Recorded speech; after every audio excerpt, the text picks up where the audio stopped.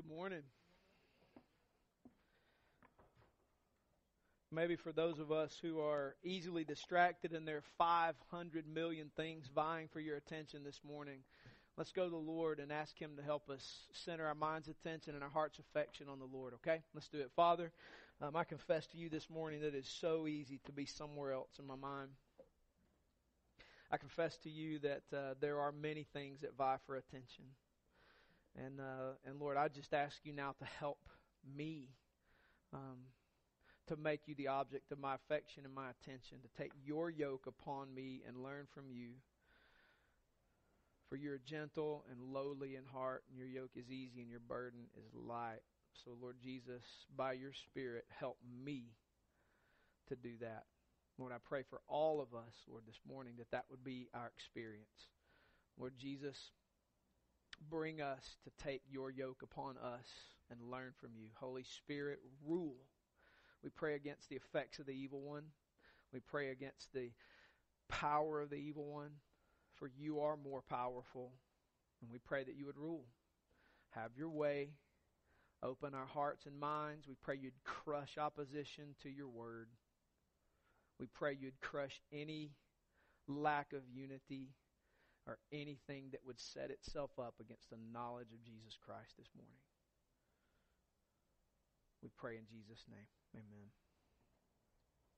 Well, we're finishing up 1 Timothy this morning, and it has been quite a journey. Next week, we're going to look at an introduction to the book of Ephesians, and we're going to finish 2 Timothy and Titus sometime in the next 10 years. And so when we get there, we get there. Remember, I've told you before, the goal is not to get done. The goal is to be right. And so that's where we're going to go. And so we've been looking at Paul's letter to Timothy and the church at Ephesus, of which Timothy is one of the shepherds. And so it makes sense that we should take a look at Paul's instruction to this church and some of the implications surrounding it. This is a church planted. This is a church sent out. And we're going to learn some cool things about the church at Ephesus and some cool things about the implications of the church at Ephesus on us as we look to make way for what God is doing in our town and in our midst and get His instruction on those things. Today in 1 Timothy chapter 6, verse 17 to 21, we are finishing up. And if you titled this, if you're looking at the blog, I put up in the title this title: Take hold of that which is truly life. A fitting way for Paul to end his instruction to Timothy is that he and the church at Ephesus would take hold of that which is truly life. Jesus said to the church at Ephesus in Revelation chapter 2, verse 7, "To the one who conquers, I will grant to eat of the tree of life which is in the paradise of God." Believers at Ephesus were tempted to walk away from the gospel in favor of the new theological, philosophical, or pragmatic flavor of the day. And what was at stake for them was Revelation 2:7, the paradise of God, the eternal kingdom of Jesus Christ. And it was being challenged with the Turkish delight of bad teaching. And all bad teaching goes down smooth. It tastes good, but its end is bitterness and hurt and wanting more. They'd begun to wander into speculations and myths and the delusions of the evil one. Some had made shipwreck of their faith by believing that godliness was how they got gain, rather than believing that the gain is God Himself. Some had begun to believe the teachings of demons through the demons' prophets disguised as shepherds. Some of them were forbidding marriage. Some were forbidding certain foods. Myths, speculations leading to shipwreck. So with one final push, Paul commands Timothy to take hold of real life, not some fake imitation that would break down once they got home from the store, but to take hold of what was truly life. Listen to Paul's final instruction here. 1 Timothy chapter 6, verse 17 to 21. As for the rich in this present age, charge them not to be haughty, nor to set their hopes on the uncertainty of riches, but on God, who richly provides us with everything to enjoy. They're to do good, to be rich in good works, to be generous and ready to share, thus storing up treasure for themselves as a good foundation for the future, so that they may take hold of that which is truly life.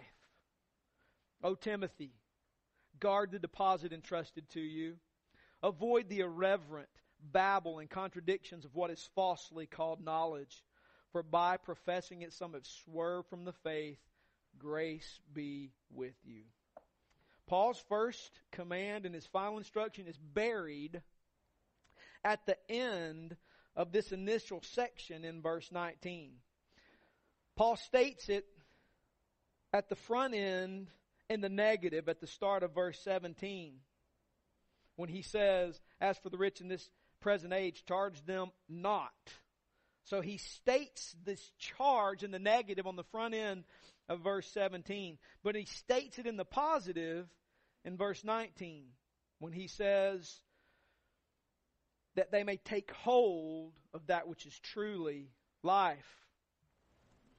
In other words, in order to take hold of life, the positive, there are some things they must not do. So he starts on the front end with the negative. These are the things not to do if you want life. But if you want life, Timothy, you have to avoid certain things. So let's state it in the positive in order for the command to take its effect in our ears. I'm afraid that if we don't set this instruction in the setting properly, some of us may not hear. So let's begin. Verse 17 to 19. Take hold of true life. That's the instruction. Take hold of true life. You see, what's at stake here is exactly that. True life. This true life is contrasted with life that is not true. Fake. A mirage. A trap. If there's true life, then there's life that appears to be true, but in fact it is not true. So the positive admonition is, Timothy, take hold of true life. Don't take hold of the mirage. Don't take hold of the trap. The trap is that by gaining something other than Jesus, there's actually gain in it. That there's something else. There's something beyond Jesus. This was the lie of the garden. Listen, Satan just recycles lies. There are no new lies. They just have different t-shirts on them. That's all.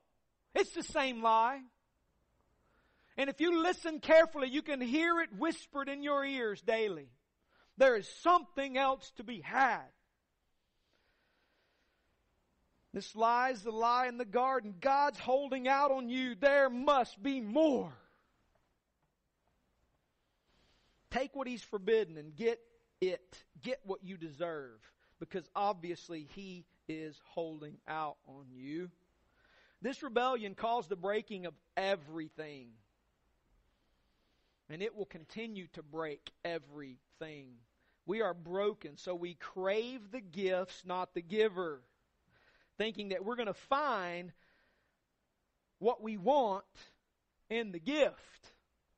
But as always, we discover that the gaining of stuff is empty and it soon fades into the ache of wanting still being present and accounted for. And you all know what that feels like. This is because that ache is only satisfied in being reconciled back to Father when we have declared war on Him in the garden. And so therefore that ache only gets fixed by being reconciled to the Father. Even as Christians, we still wrestle with this.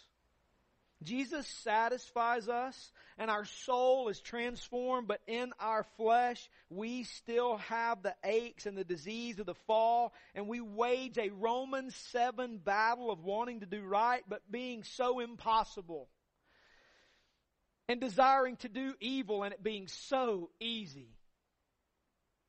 You see, this is a temptation not only for those who have abundance. Hear this carefully. This is a temptation not only for those who have abundance, but for those who don't and perceive that abundance is the key to success or happiness. This is why I wanted to start with the positive affirmation and admonition at the end of verse 19. Because if we just started with, tell the rich, then I think some of us in this room will go, that's not for me. And so we shut it down and we don't listen. You see, the temptation here is not only for those who have abundance, but for those who don't and perceive that abundance is the key to happiness or success. So the admonition is, go for real life. Go for real life. Not the mirage. See, whether they had riches or had their future hope pinned on gaining them, such as possibly one of the slaves in the church, thinking that one day I can be like my master. So regardless whether they had riches or had their future hope pinned on gaining them, Paul's instruction on how to gain true life is utterly vital. So Paul says, verse 17, for those with abundance, he says, do not be haughty. There's no life in haughtiness. Do not be haughty. There's no life in being haughty. The belief that having abundance is a sign of God's grace is a lie. I'm going to say that again. Because the temptation for them would be that I have abundance, therefore God has blessed me more than you. Which is a haughty statement. It is a statement higher than. I've been given much, you've been given less. God's blessed me more. Poor you. The belief that having abundance is a sign of God's grace is a lie. You see, that works in a Western economic situation of prosperity. But what about the depressed third world country where a Christian suffers? This is why you can get on television and sell a lot of books about Friday being your best day. It works well where there's an economic system of prosperity. But when there isn't one, what about the Christian who does 15 years hard labor for preaching the gospel? Are they less blessed?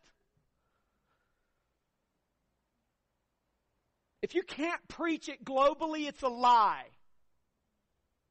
We've learned in chapter 4 of 1 Timothy how to recognize the lies of demons who come through prophets. Watch out. The idea that one is exalted spiritually and blessed because they have an abundance is a lie. At Ephesus, that seemed to be part of the demonic teaching that some had believed. That godliness is a way to get gain. If I just obey Jesus, God's going to give me more. We studied that already.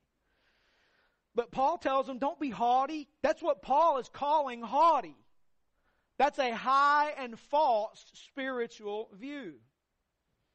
This is why it's to those who already have and to those who don't and think if they get it, they will be better. Paul tells them, don't go there. The fact that Paul has to instruct this indicates that these folks have believed that lie.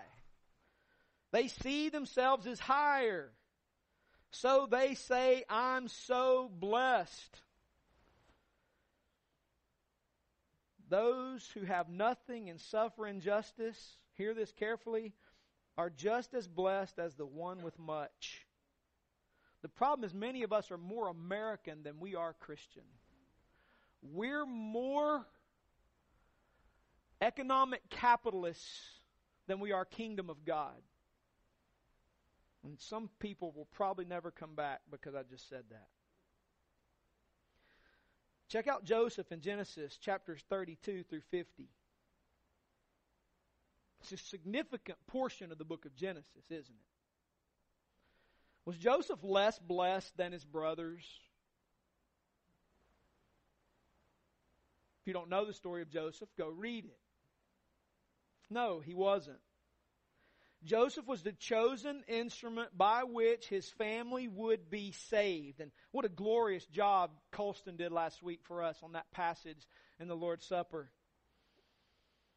Remember, blessing biblically is family inclusion with all the benefits of being in the family, including being an instrument by which God chooses to save others, even if being that instrument means suffering.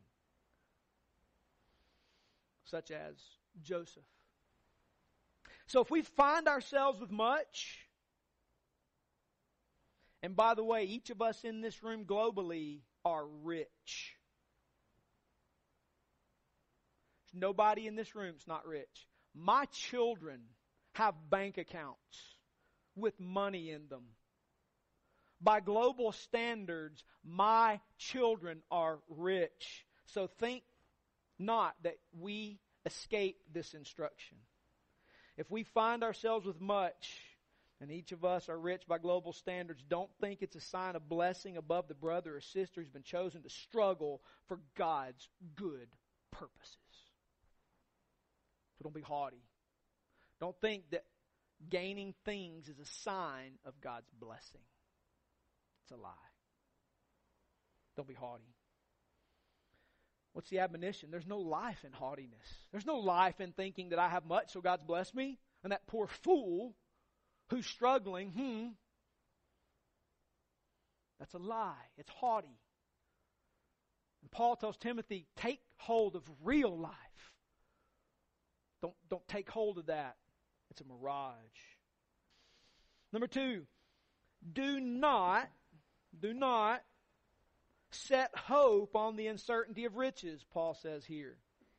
Why? Because there's no life in riches. I mean, does he say that? As for the rich in this present age, charge them not to be haughty, nor to set their hopes on the uncertainty of riches, but on God. Do not set hope on the uncertainty of riches. There's no life in riches. Proverbs 23, 4-5. Listen to it. You believe? Okay.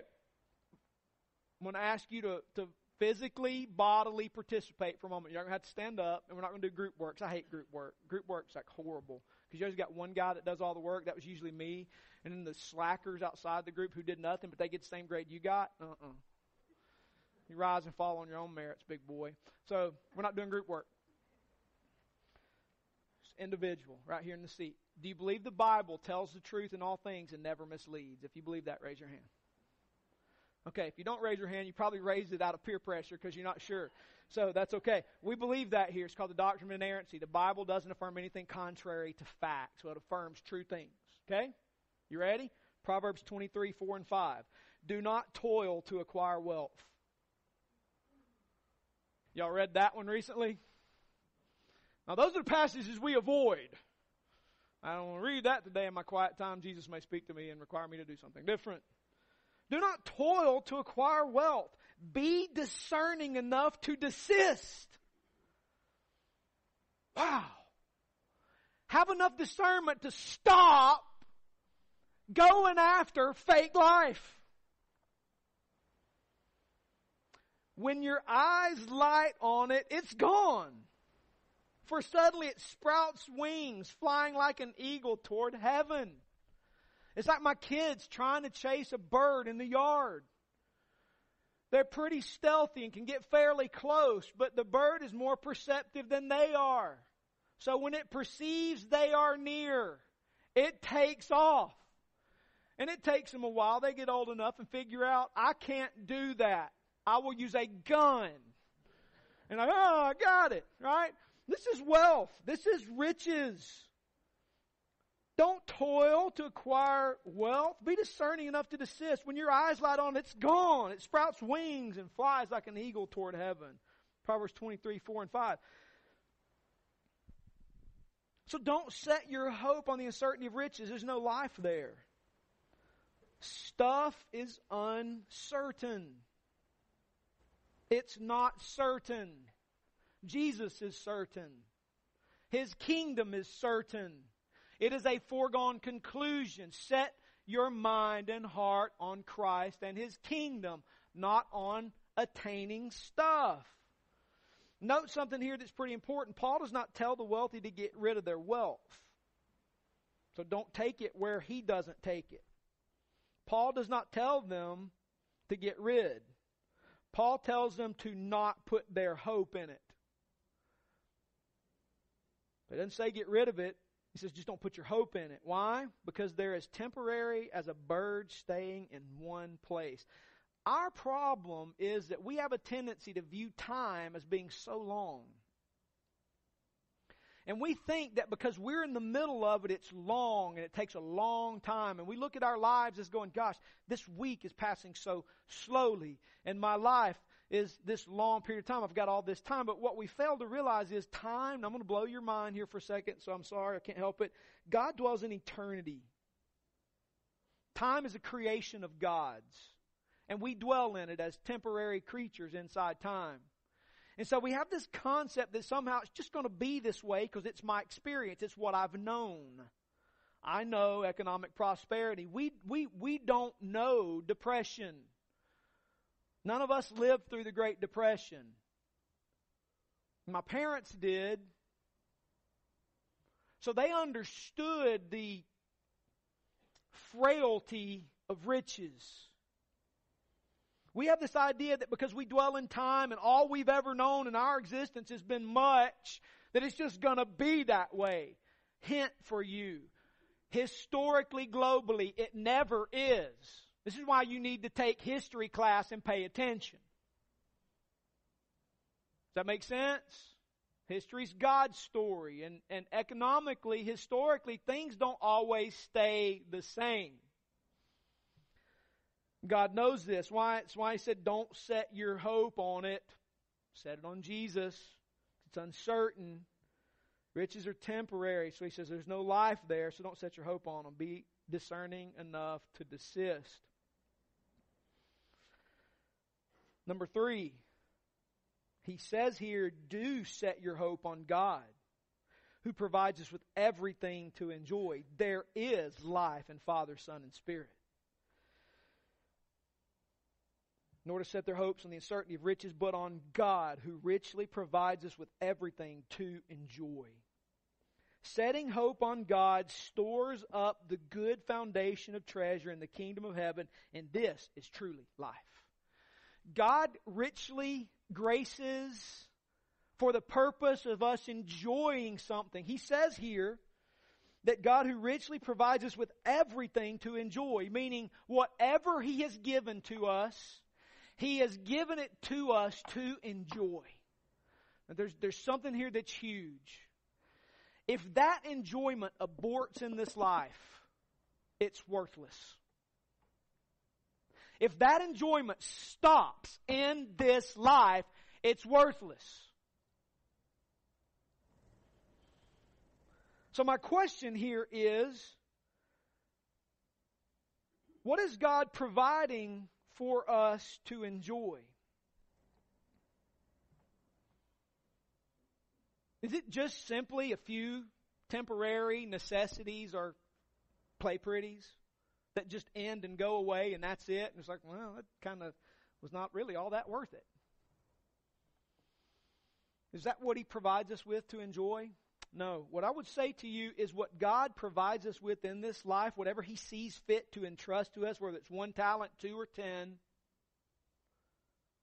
He does it with an eye toward the coming kingdom and the treasure we inherit for how we faithfully manage what He gives us in this life. The problem with us in the fall is we have a tendency to think that what He has given us to steward in this life is it. When in fact, what He has given us in this life is His gracious giving to us at His determining to manage, and at the end of days will reward us with treasure in the kingdom based on our stewardship of what He gave us here. Matthew 19, 16 to 22. Flip over there with me. Pretty important.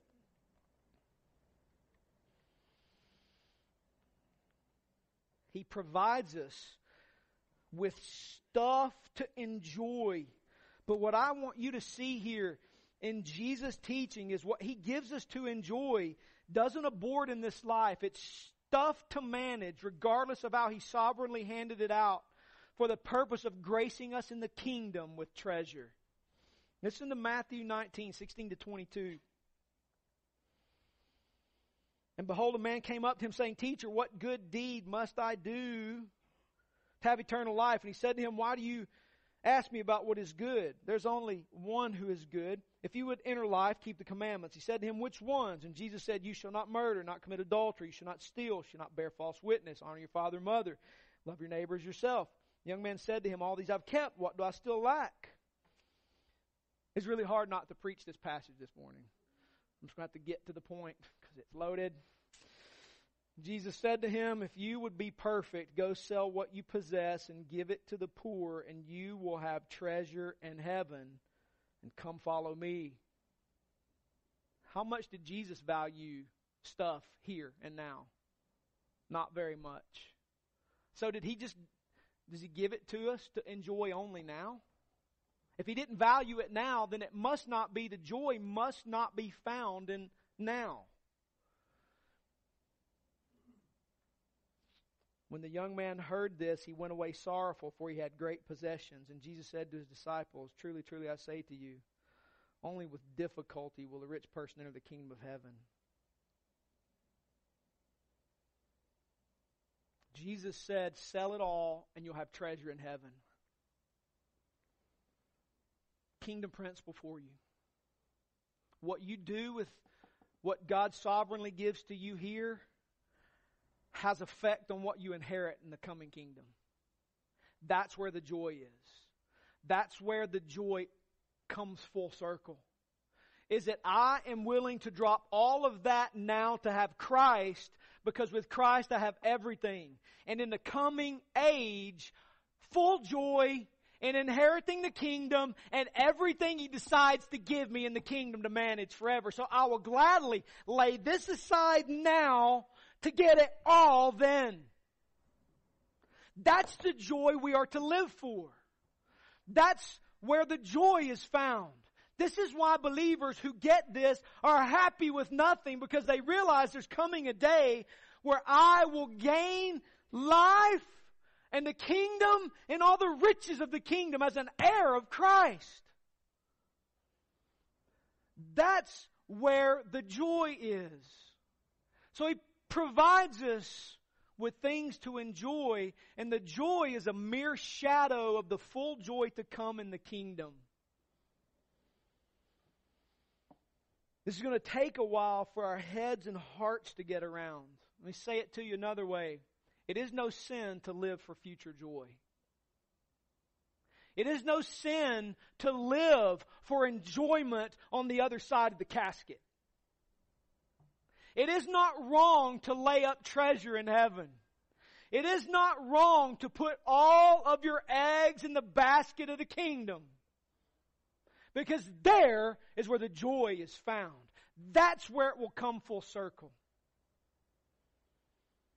And so do set your hope on God, who provides us with everything to enjoy. I would argue Paul's eye for enjoyment here is in the kingdom, not simply in this age. You know why I say that?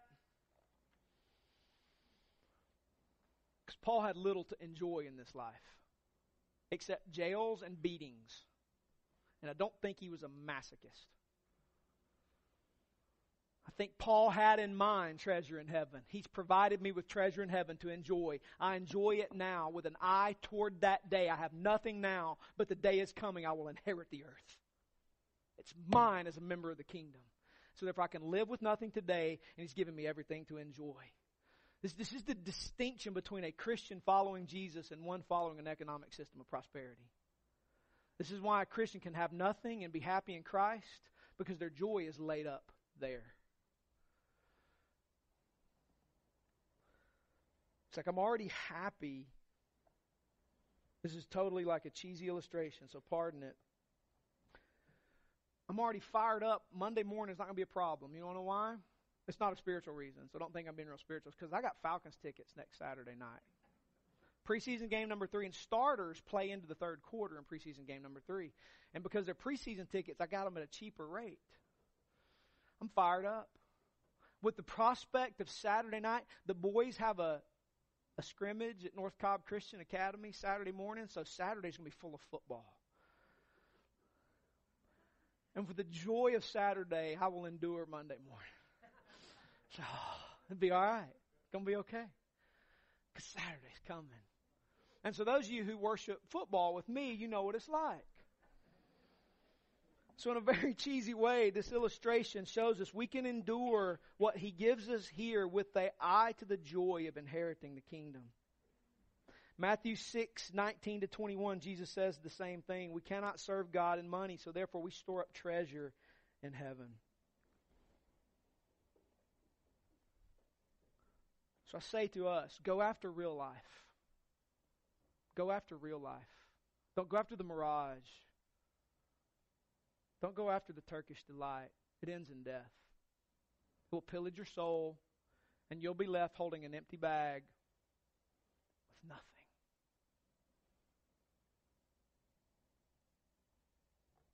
Verse 20-21, Paul says, guard the deposit.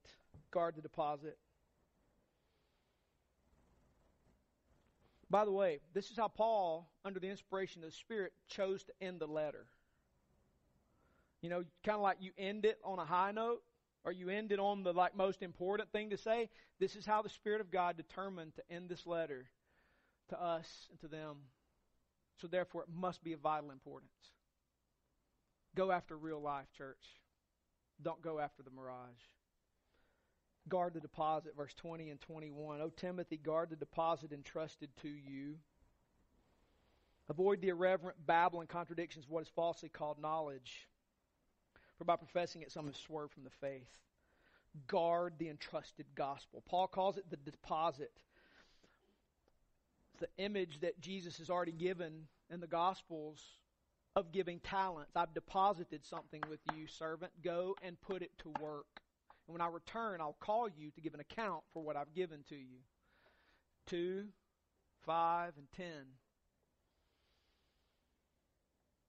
We've been deposited the gospel. We've been entrusted with the message, the comprehensive framework of God's work in history called the gospel. And he tells Timothy, guard it. Guard it. Guard the gospel. He tells him how to do it. Guard the gospel by avoiding the babble and contradictions of knowledge. He doesn't guard the gospel by burying it in the dirt. As a matter of fact, this is the church at Ephesus, not at Jerusalem. Meaning, the gospel has been plentifully and liberally spread through the known world. So when he says guard the gospel, he doesn't mean keep it inside Jerusalem. No. It is to be liberally spread to all nations, all the families of the earth. When he says guard this gospel, he means its content, not its scope.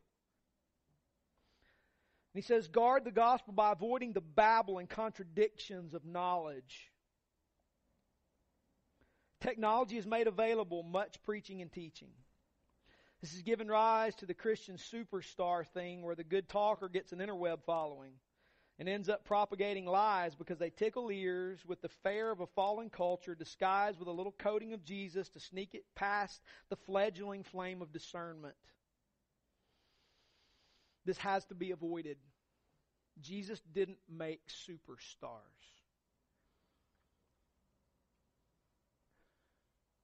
Remember James and John? They wanted to be superstars. We want to sit at your right hand and your left hand. We want the podcast. We want the book deal. Jesus said, if you're going to be great in my kingdom, you've got to be a foot washer. This has to be avoided. Often the failure is that one believes they've met God's spiritual quota for the week by listening to or watching their favorite preacher boy, and they fail to engage in the local fellowship. This is a small but a deadly purchase of anti-gospel babble.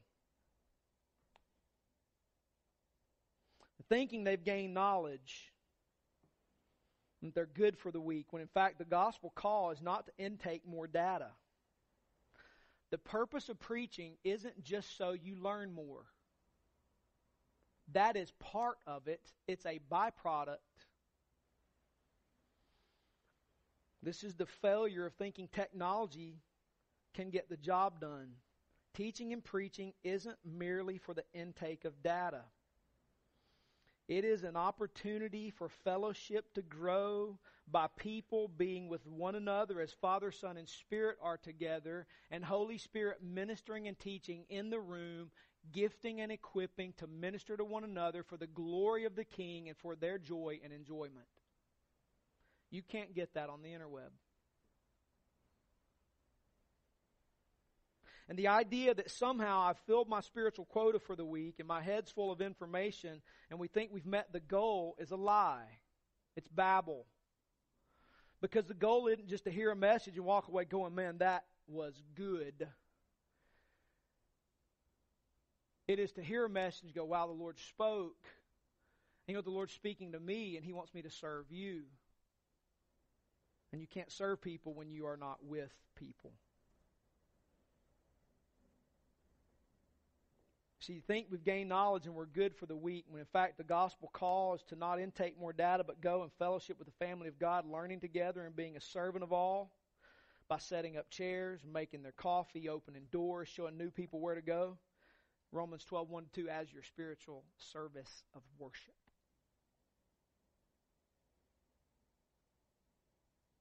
And when we get that, then we learn.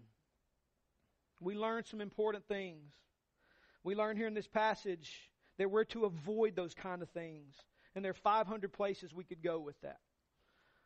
But we learn that abandoning the gospel results in swerving from the faith.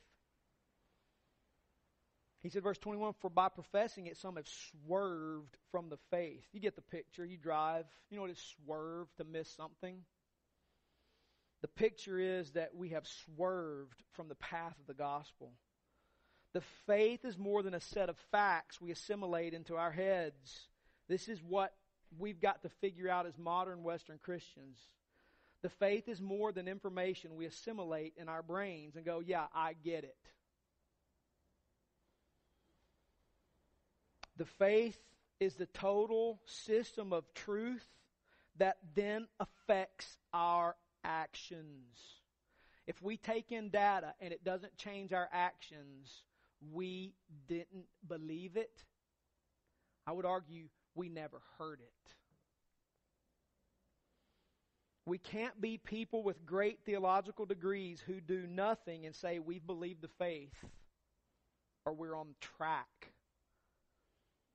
If it keeps us from being salt and light in the kingdom, if it keeps us from fellowship, it's a lie. If it keeps us from reading Scripture, it's a lie. If it keeps us from gifting for other people, it's a lie. So Paul tells Timothy here, guard the deposit. Hey, church, I say to you, guard the glorious deposit of the gospel. It's bigger than facts. It's a sum total of truth, Genesis to Revelation, that has to be lived out. Proclaimed and lived out. And what's the last instruction in 1 Timothy? Verse 21b, Paul says, grace be with you. This is my favorite part of the letter. Grace be with you. Some of Paul's favorite phraseology. I encourage you at some point study the prayers of Paul and the introductions to his letters. We read over the introductions to get to our favorite memory verse. But the Spirit inspired the introductions too. Finally, Timothy and the church in Ephesus, they are to receive the grace of God.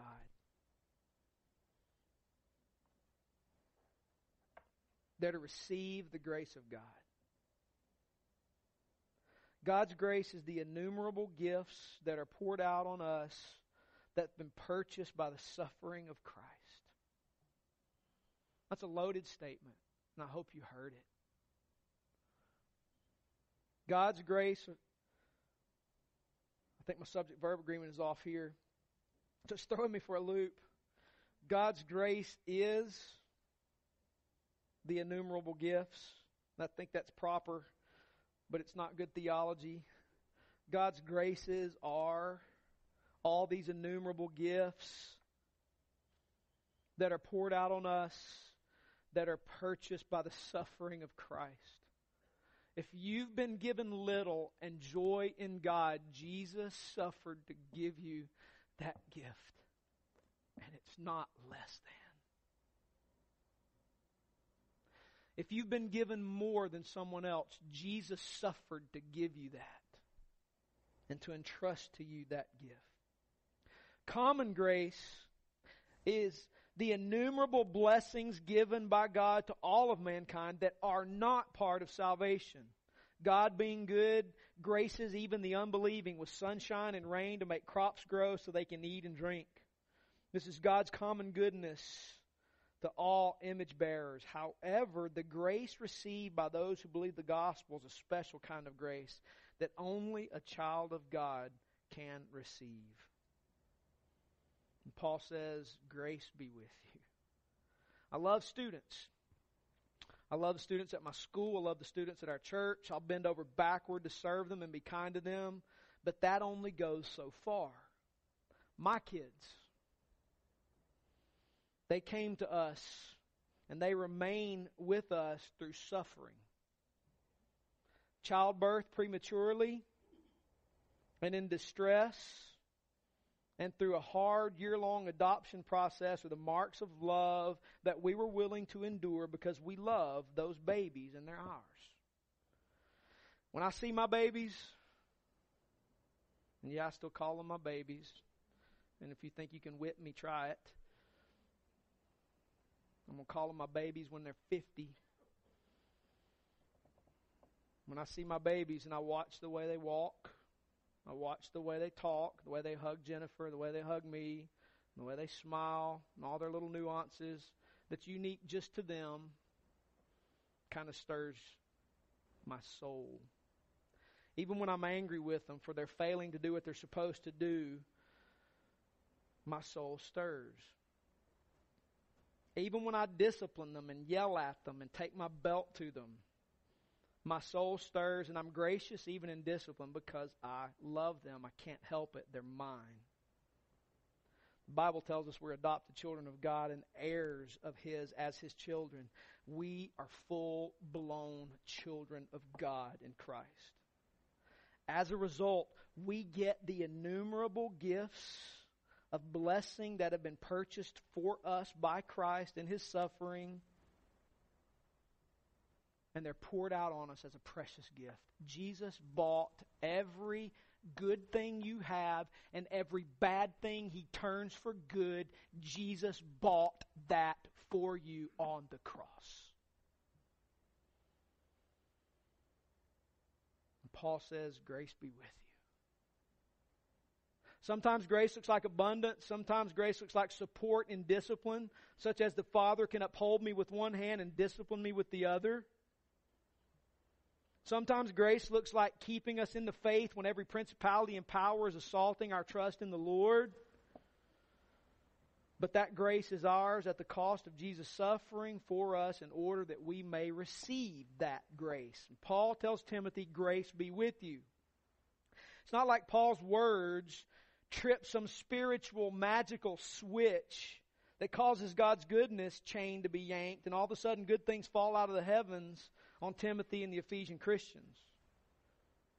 Paul often says these words to the recipients of his letters, grace to you, or grace and peace be with you. The Bible tells us that words convey life and death, Proverbs 18:21. Words are powerful things because they carry ideas and understanding. Ideas are powerful things because they carry implications. When Paul tells Timothy, grace be with you, it's a reminder that God's grace is lavishly and richly available to him, and they are lavishly available to us. Paul doesn't tell Timothy, though, how he's to draw on that grace, does he? He stops. There's nothing else after that. Grace be with you. And you're like, tell me how. You're sort of like, whoa, you stopped writing. Don't you have 5 points of application to tell me how to go get that? No. That's just the Father's way in the kingdom. He does it all over the Bible. He tells you this grand and glorious thing and leaves you hanging.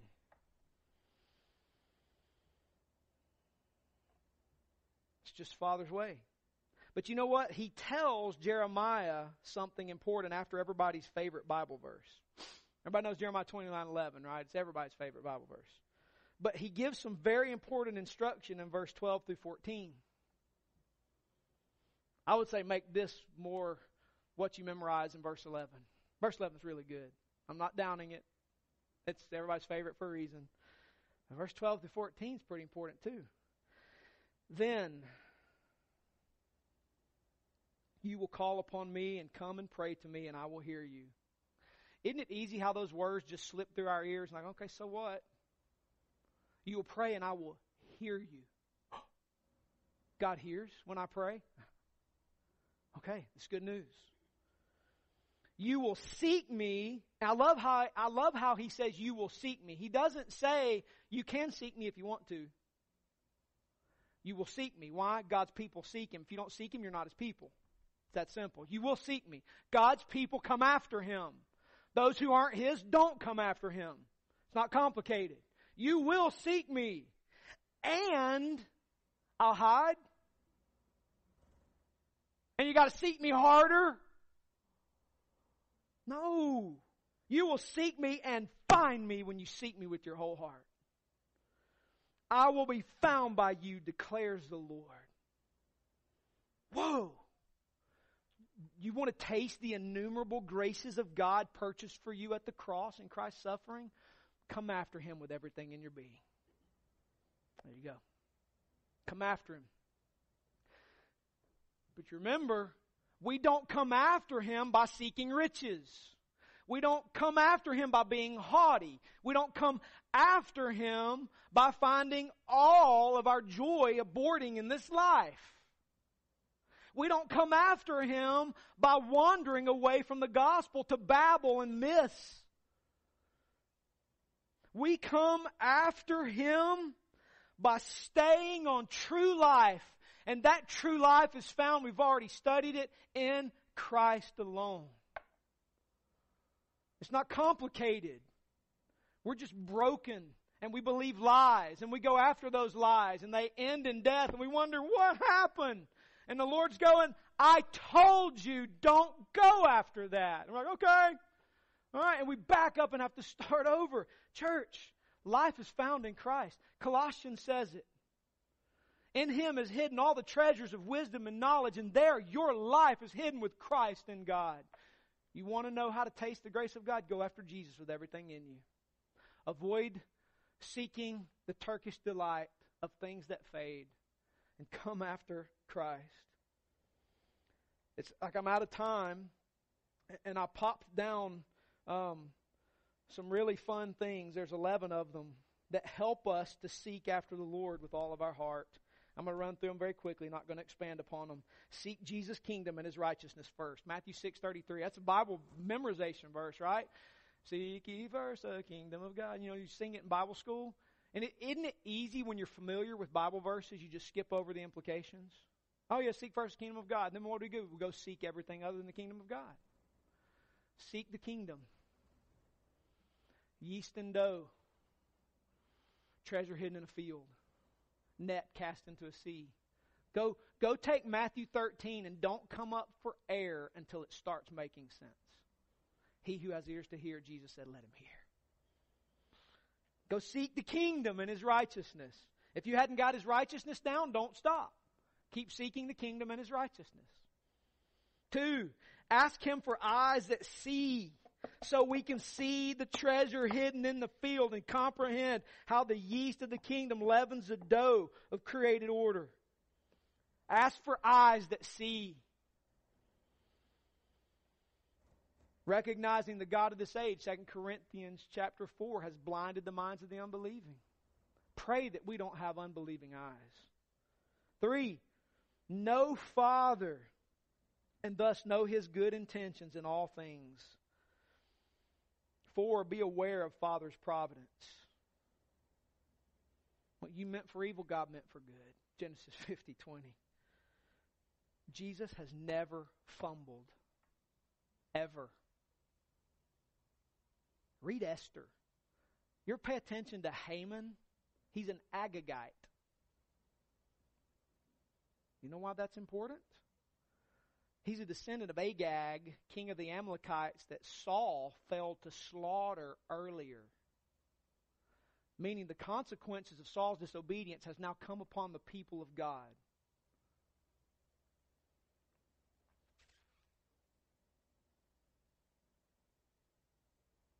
You think God dropped the ball there?